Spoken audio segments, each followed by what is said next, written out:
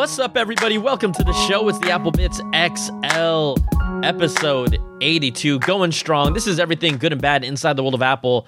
Brian Tong, your host, holding it down, doing the most.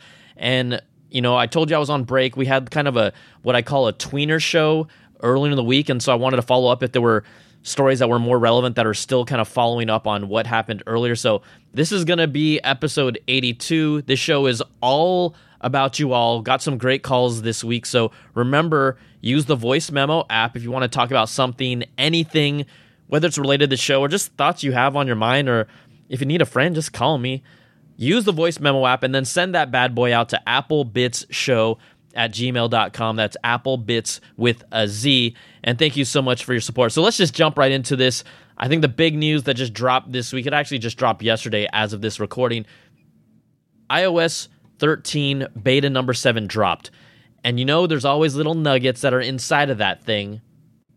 And the big nugget, an iOS 13 screenshot in the beta covertly named hold for release. That's the actual name of the file found in the beta. But the screenshot itself shows the little calendar icon, and it says Tuesday the 10th. And so you kind of put the pieces together, and that is directly related to September Tuesday the 10th, which would be the hint that is most likely, probably 99.9% sure, going to be the iPhone 11 reveal date. So mark your calendar, September the 10th, and the reason why this has credibility is that last year in iOS 12, a similar screenshot file existed in the iOS beta that showed off for the 12th, which was the Tuesday, the second Tuesday of the month.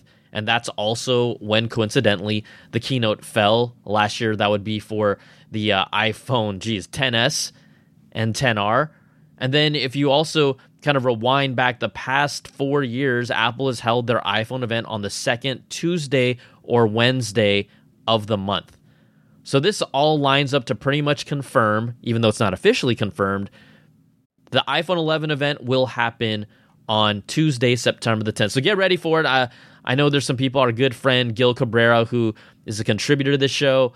He texted me instantly, perfect timing. So they were listening to the show, Gil. They did it for you. And they did it for all you who have just been like waiting. Now also in this beta 7, what else kind of, they reveal little by little things that are different. Well, before you had to kind of jump deep into the settings to get access to the dark mode control center widget wording has been tweaked. Instead of saying light appearance or dark appearance, it'll now just say light mode or dark mode, which kind of makes sense. You can delete attachments in messages, right? You can delete photos and other attachments just by hitting on the eye of the photo and then just boom, get rid of it. Blocked senders and emails. There's new option to determine what to do with messages from blocked senders. So kind of some granular stuff there. And then also silencing unknown callers. Callers from unknown numbers will be silenced, set to voicemail, and displayed on the recents list. Now, I don't know if this means unknown callers in your phone book or if the actual word says unknown caller, because now these days, these callers are so smart. I'm getting calls from my area code and the first 3 digits of my phone number still every day. I probably still get what? Do you guys and gals get like 2, 3 a day? Maybe I'm doing something wrong, but I still get plenty of robocalls. But you have an option to silence unknown callers. Also, when you're viewing all photos in the main Photos tab in iOS 13, they're displayed in a grid of 3 instead of the smaller thumbnails that were available before by default. So the grid of photos, I like them. I actually kind of like them a little bigger now. Before I liked the smaller screen, but yeah, I do want to see a little bit more of it, even if it means I got to scroll a little bit more. So those are some of the tweaks coming to iOS 13. We also have a follow-up story on, remember we talked about Apple locking down their batteries specific to make sure that only authorized Apple repair centers and Apple themselves, if they perform a battery swap out, they're the ones that'll kind of bless it to allow you to still check its battery health and whatnot. iFixit was the website that discovered that and kind of brought it to life about what they call this dormant software lock that prevents customers from basically seeing the battery health from this unauthorized battery repair. Now, Apple provided a statement to website iMore confirming that they did introduce what they called a new feature. I'm going to read their statement just so you can get a gist of what they said. This is what Apple had to say. We take the safety of our customers very seriously and want to make sure any battery replacement is done properly. There are now over 1,800 Apple authorized service providers across the United States, so our customers have even more convenient access to quality repairs. Last year, we introduced a new feature to notify customers if we were unable to verify that a new genuine battery was installed by a certified technician following an Apple repair process. This information is there to help protect our customers from damaged, poor quality, or used batteries, which can lead to safety or performance issues. This does not impact the customer's ability to use the phone after an unauthorized repair, which is true. You can still do an unauthorized battery swap, but you won't be able to check the battery health of it in the future in case you want to know if it's time to swap it out. So yes, are they grabbing more control back? We talked about it last week. To a certain degree, is it annoying?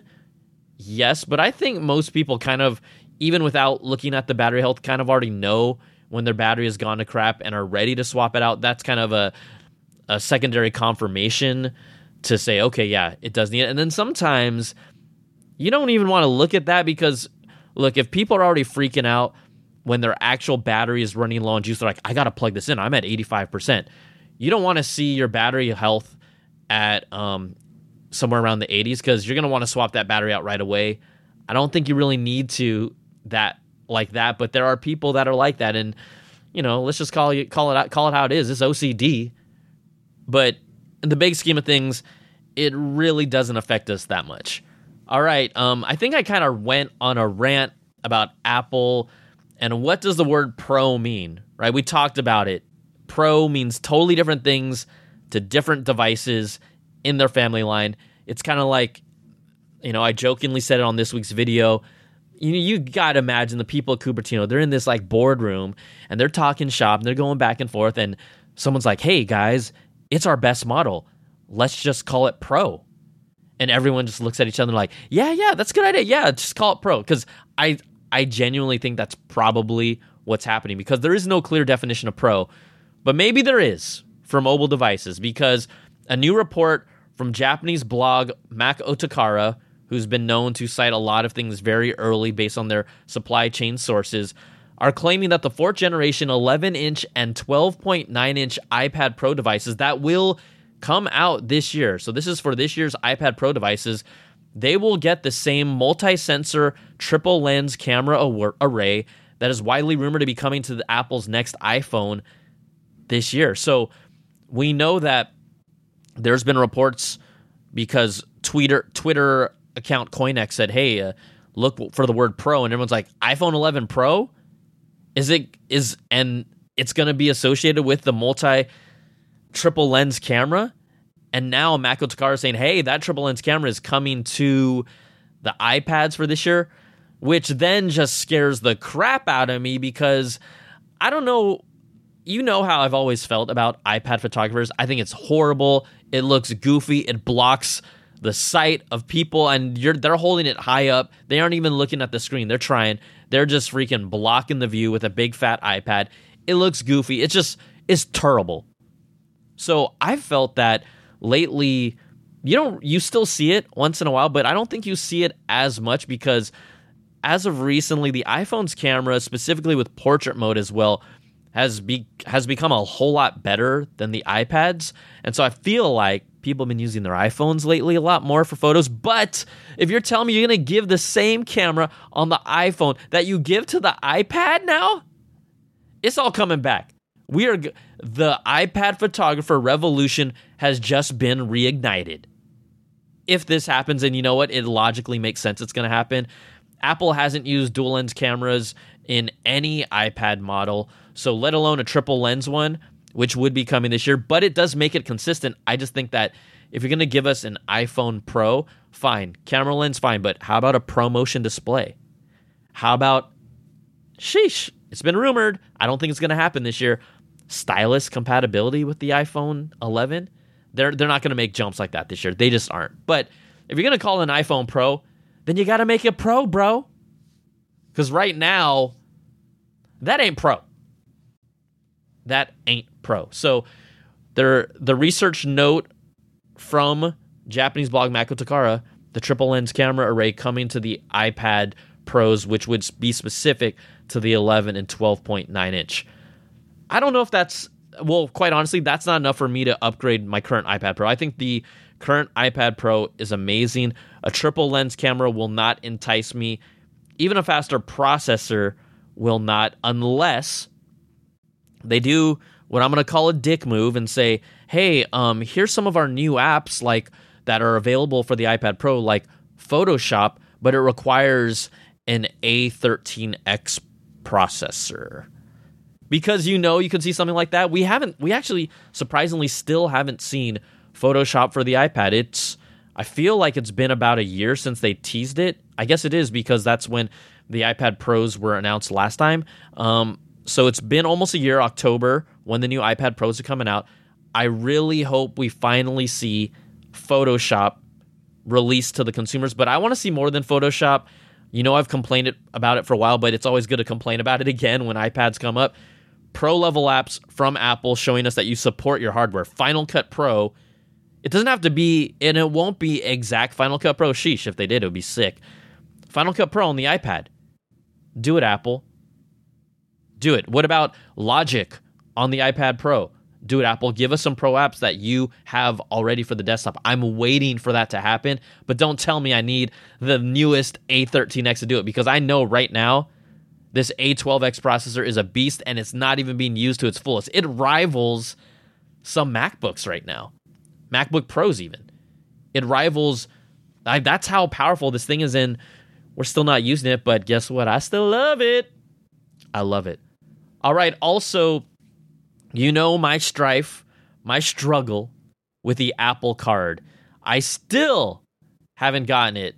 This was what was so silly. This week, I got super juiced. I got an email from Apple. It was that email that basically tells you, hey, you're ready for early access to the Apple Card. I'm like, they finally are delivering for me.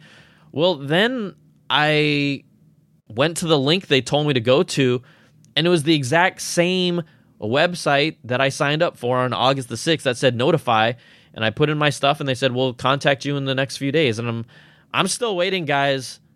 And then not everyone, but a lot of people, it feels like everyone when you're left out, a lot of people on Twitter like, oh, I already got mine. Oh, my card's here, or my card's coming. And I'm like, come on. Like, out of all the people you're going to leave out in the dark, come on, look at my purchase history. So the thing about it is that, yes, people are already signed up for it. Everyone's saying, hey, you don't have to worry about the email. Just go to your wallet and click plus, and then it's going to show up. No, guys and gals, it still has not shown up for me. I am totally in the cold, and it's not because I have a beta on 10R. I have regular iOS 12.4 up to date on the 10, and I'm just waiting. I'm twiddling my thumbs. But Apple recently has detailed why some Apple Card applicants might get declined. We have a few calls about the Apple Card, and one of our callers does talk about being declined. So this is what Apple is saying in a new support document. They outline various reasons why you might be declined, including a low credit score, frequent credit card applications, heavy debt, and low income, bankruptcy, property repossession. Basically, right, a credit agency is going to look through your entire thing and basically give you the thumbs up or not and sign off based on a variety of these things. Now, the document is a detailed list of explanations for those who were declined. And when you apply for an Apple Card, if you are declined by Goldman Sachs, that is obviously Apple's partner, you're going to get a reason why so you can cross-reference it for more information. So there are people who are getting access to it that are getting declined. I have not even been declined. Like, do I want to get declined? No. But I'd rather be declined than not even get a chance to get declined because I want a chance at the Apple Card. Come on, guys. I'm ready for it. And I know the rewards are junk. Like, I'd be the first to tell you all. The rewards are junk. Like, use Apple Pay, get 2% back? No.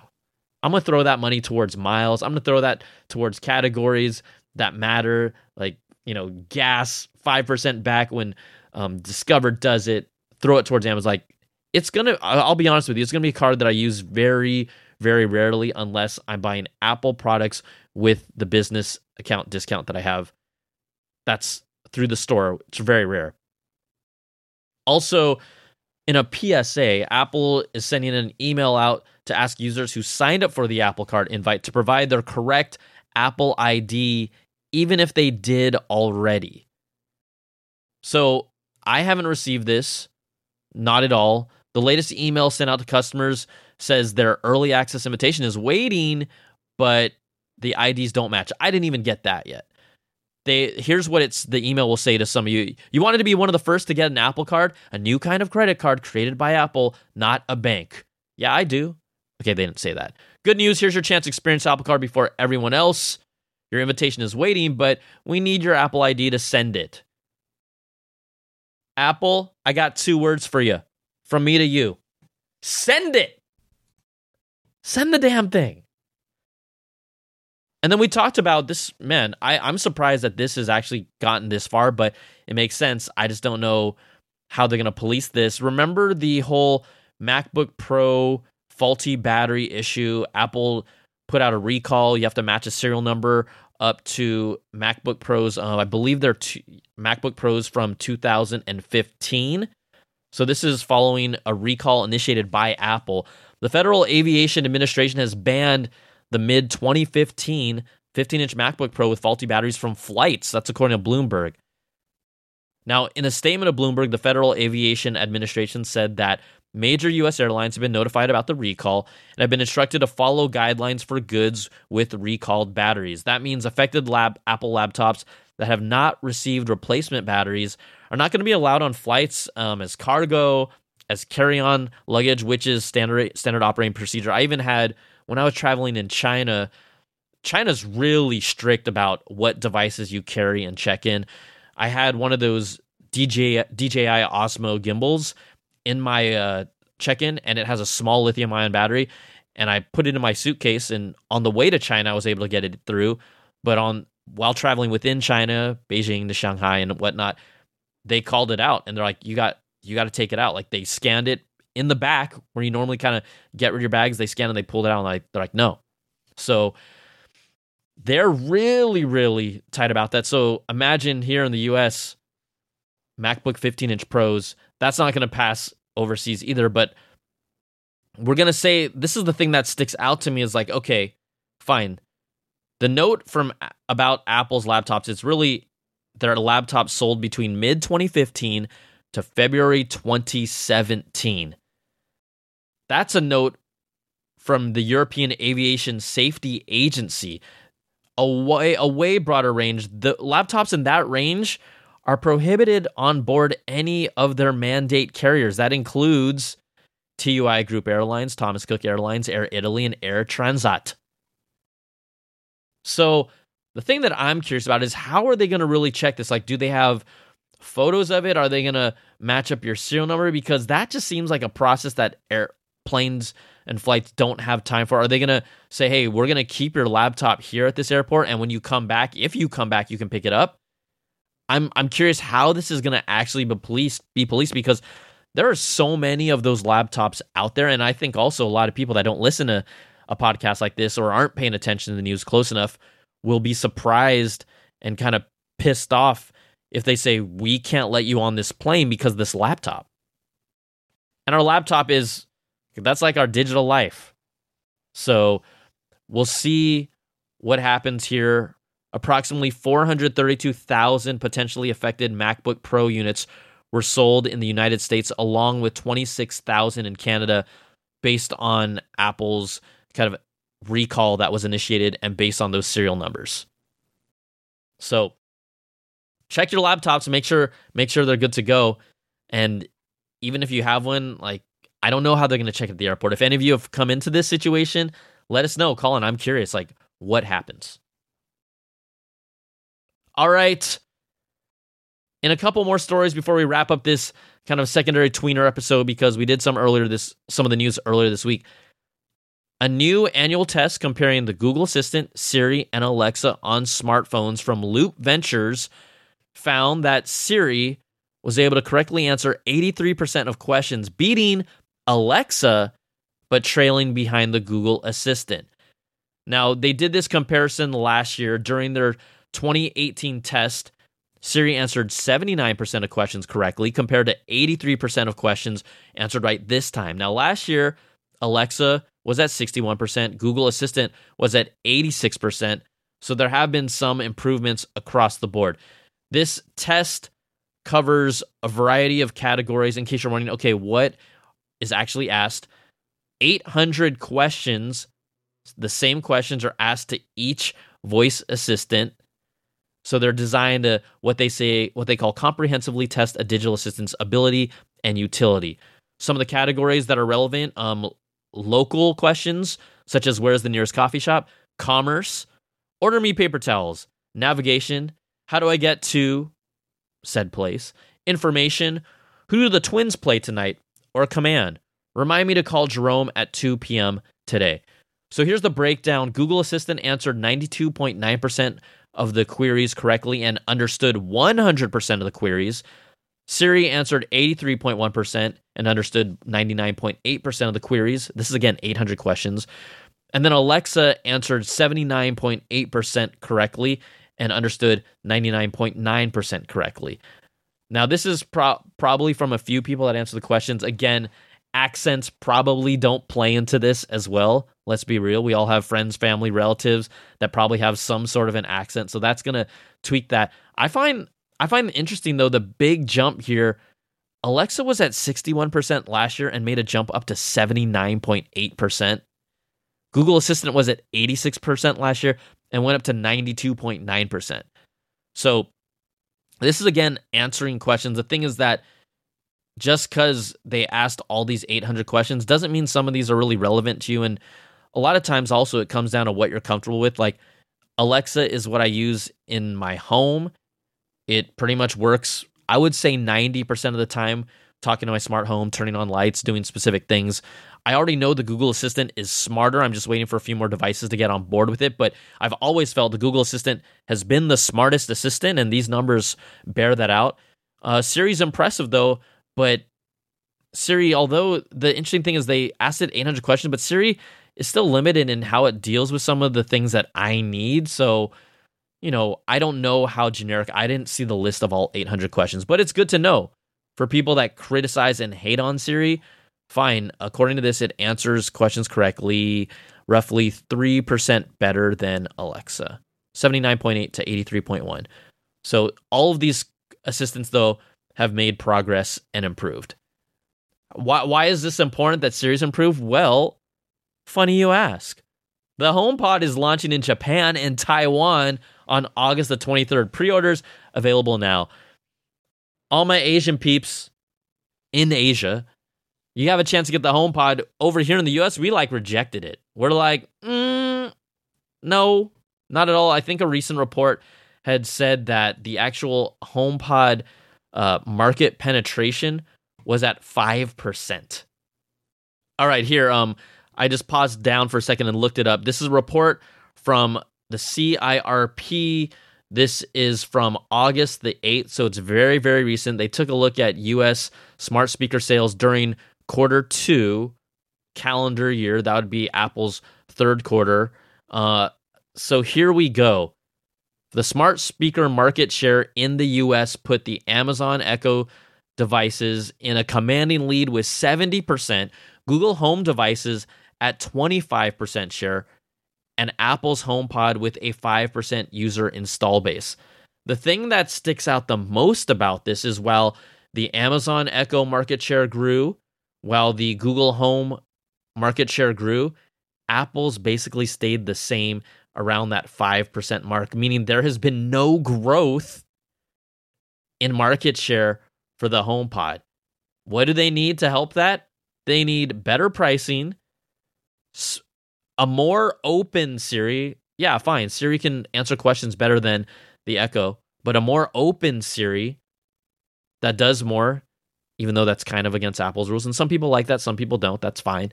But also a 99 HomePod Mini, that might be the most important potential product that has been rumored for years that Apple could do to bump up that market share.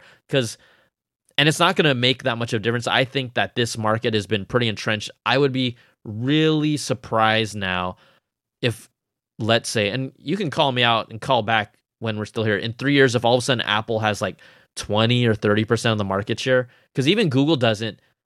Echo was out first. They had the lead. But not only did they have the lead, they were really smart. They opened up the platform. They partnered with everyone. And almost every smart home device you can think of is compatible with the Echo right out of the gates. And that's why I'm still on Echo. Like, the data backs it up. 70% smart home devices are, or smart speaker devices. I don't want to say, smart speaker devices specifically are Echo. So they are just absolutely dominating that space. And Google, great product. I'm actually really excited to see their Google Nest Max. That's coming out, I think. Well, it should be coming out soon. I had one pre-ordered because I want to review it. I'm excited about that product from them, but we'll see how it all, 3-4 years down the line, I don't think we even see Apple cracking 20%. I just don't. Everyone's already entrenched in the market that they have. All right, let's with this little tweener show, I say let's just jump right into the phone calls because we want to hear from you. We had a few people that wanted to follow up and had some great comments about the Apple Watch show that I did. And so I think, maybe once in a while I'll do more shows or episodes like that where it's just focused on a product, get some commentary. And I also love having guests because I feel like the bounce back between two guests is great too. But yeah, I'll work on things like that for y'all because it seemed to get a really good response. Maybe also because it was such a focused topic, y'all were able to get opinions out there. So what we're going to do here, let's get some Apple Card questions or calls in because I asked you all to give me your thoughts about it because you literally have used the Apple Card. I'm still locked outside. They will not let me in the Apple Card house. So let's get rolling. We'll start off with our man, Christian. What's up, Brian? So I was fortunate enough to get the Apple Card on the third day after it started initially rolling out. So got it pretty soon. And I've been using it with Apple Pay for a couple days now. And I have to say, I absolutely love the software. I really like the UI as well.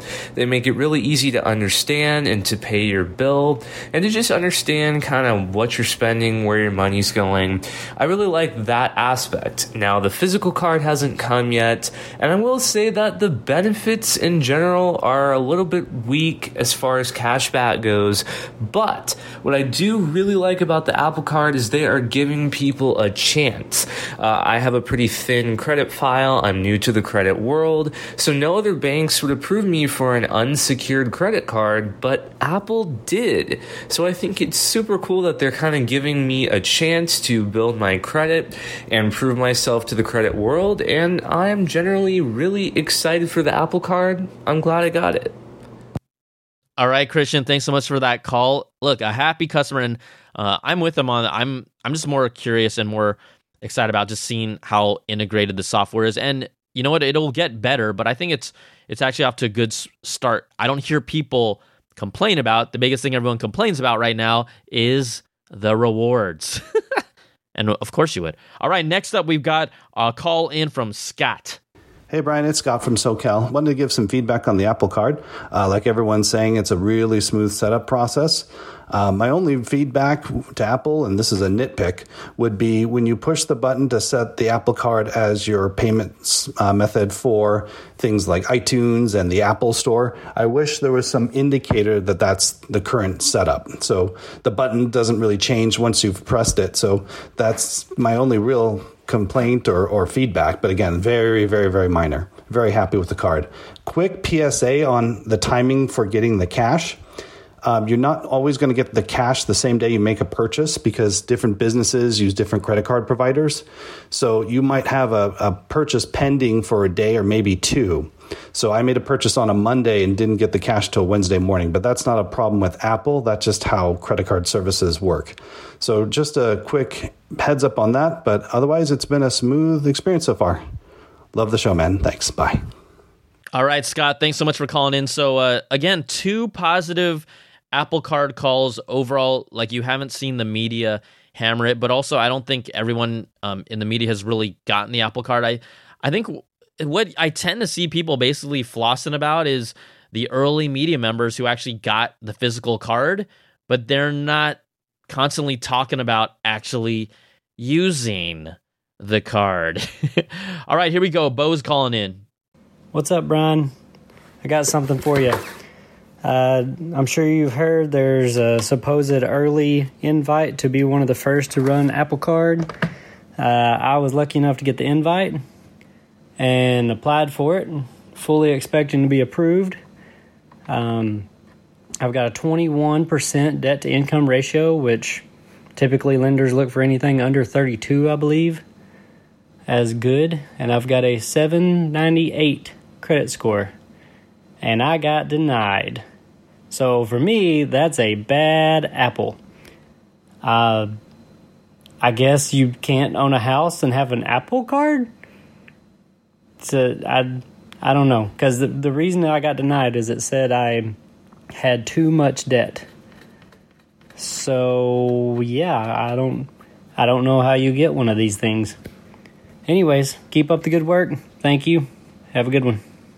All right, Bo. I am bummed to hear that from you, for you, but I also don't know how to get an Apple Card because it is not working for me. But early in the show, we talked about some of those reasons, and hopefully you could look into that and see if it still works out for you. So best of luck to you, Bo. All right, Carson calling in.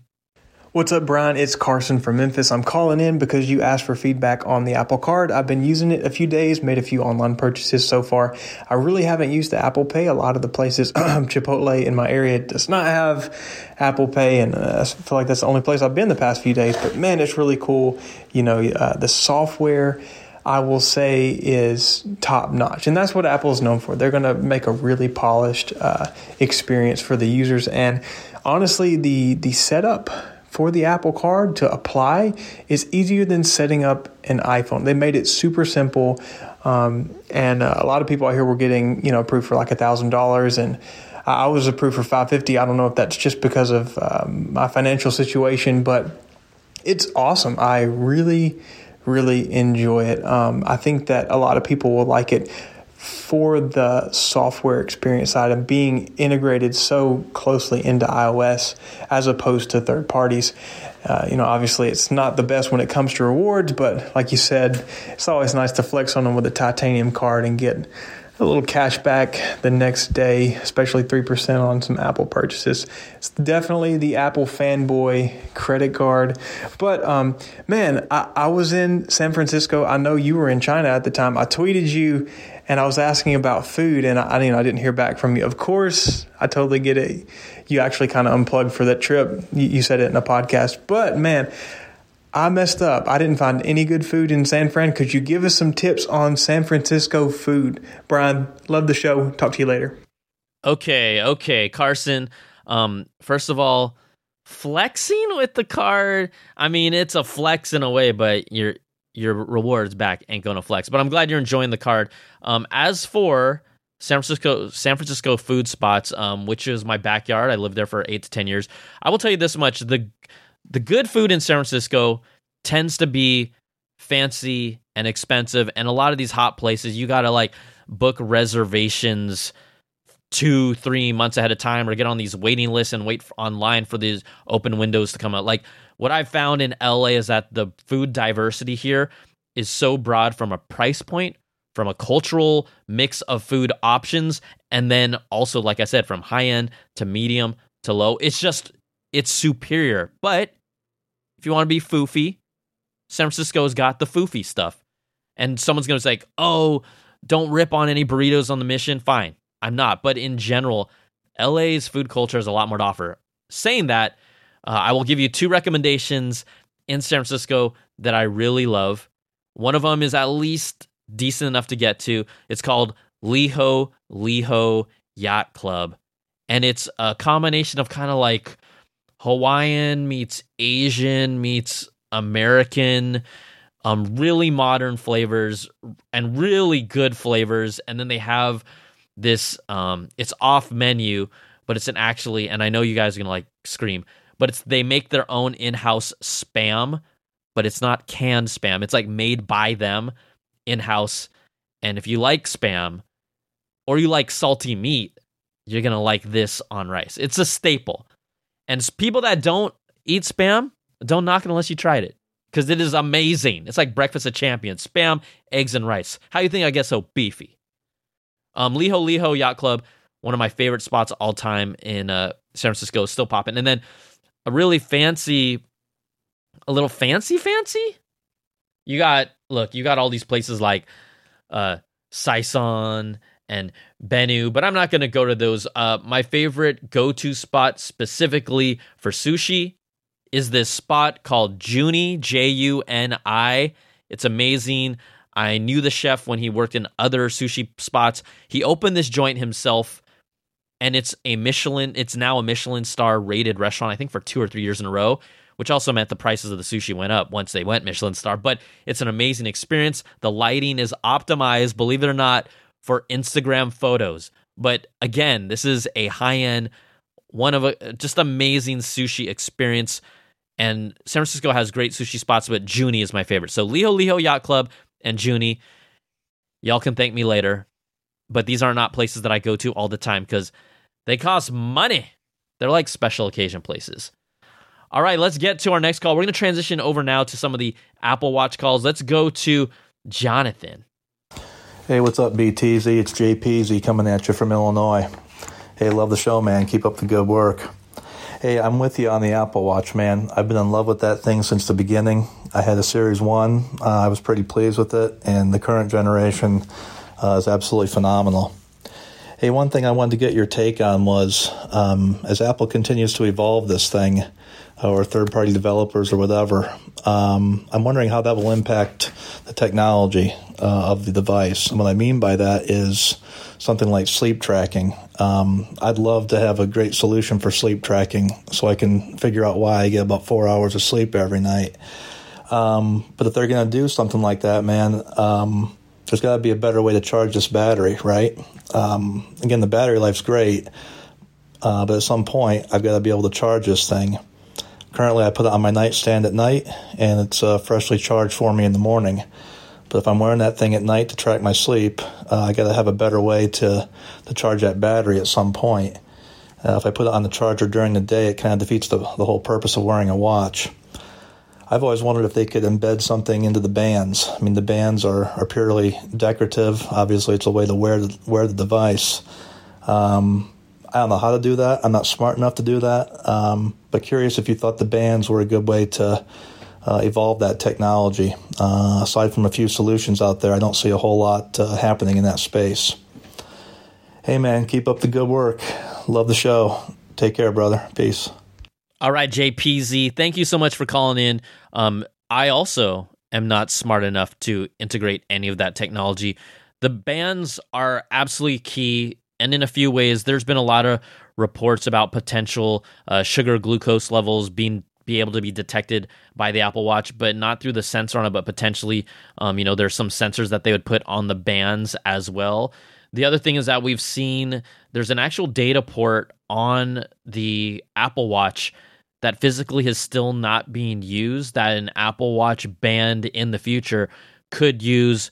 A lot of this talk is potential Apple Watch bands with thicker bands that might have actual batteries embedded into them to extend the life. These are all things that have been thrown around, like patent applications that have been submitted by Apple. It doesn't mean they're actually happening.